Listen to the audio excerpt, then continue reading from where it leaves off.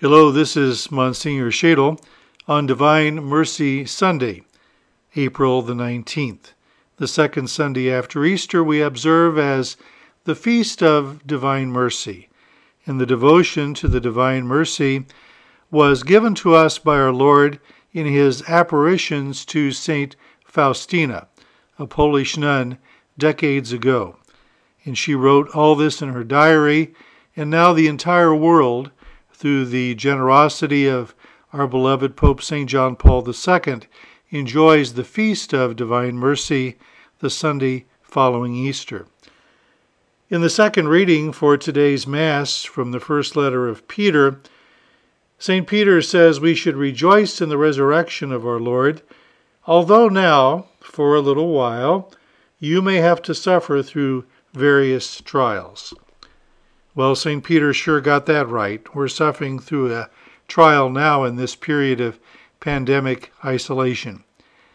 And so on the Feast of Divine Mercy, we realize that the gospel for this feast is always the same gospel. It's from St. John chapter 20, and it's on Easter Sunday evening, and our Lord appears to his disciples. Now, most of us, knowing the way we think, would have come upon those disciples and basically said, "Where were you guys when I needed you?" When he suffered and was crucified, not a one of them was to be found except the beloved apostle St. John.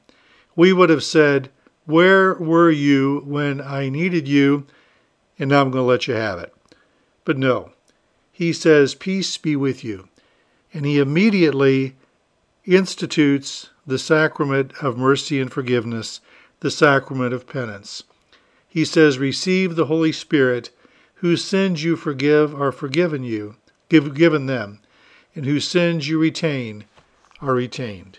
He gives us that wonderful sacrament of his mercy and peace, the main channel of reconciliation with our Lord and with one another through the sacraments of the Church.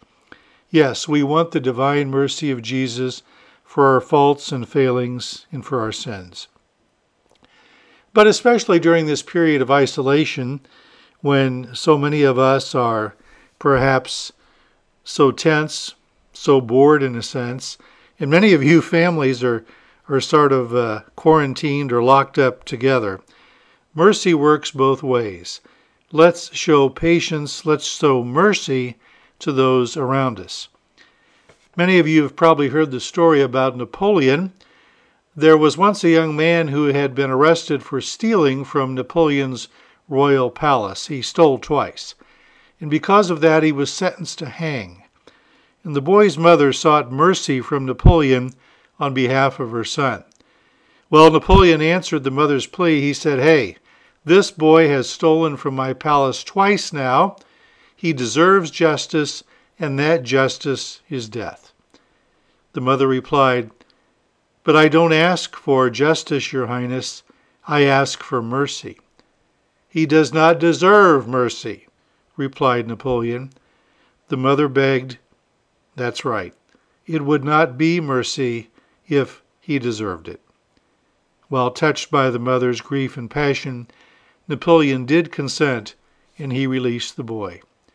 Let's show mercy to others around us, especially maybe those, not just in the family, but even some people that we encounter through the media.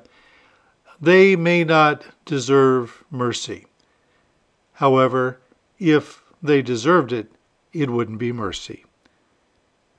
Eternal Father, grant us your mercy. Through the passion of your Son, our Lord Jesus Christ, give to us your mercy and pour forth mercy upon the whole world. Eternal Father, we offer you the body and blood, soul and divinity of your beloved Son, our Lord Jesus Christ, in atonement for our sins and the sins of the whole world. Let's move forth now in the providence which so far has never failed us. May Almighty God bless you all, the Father, and the Son, and the Holy Spirit. Amen.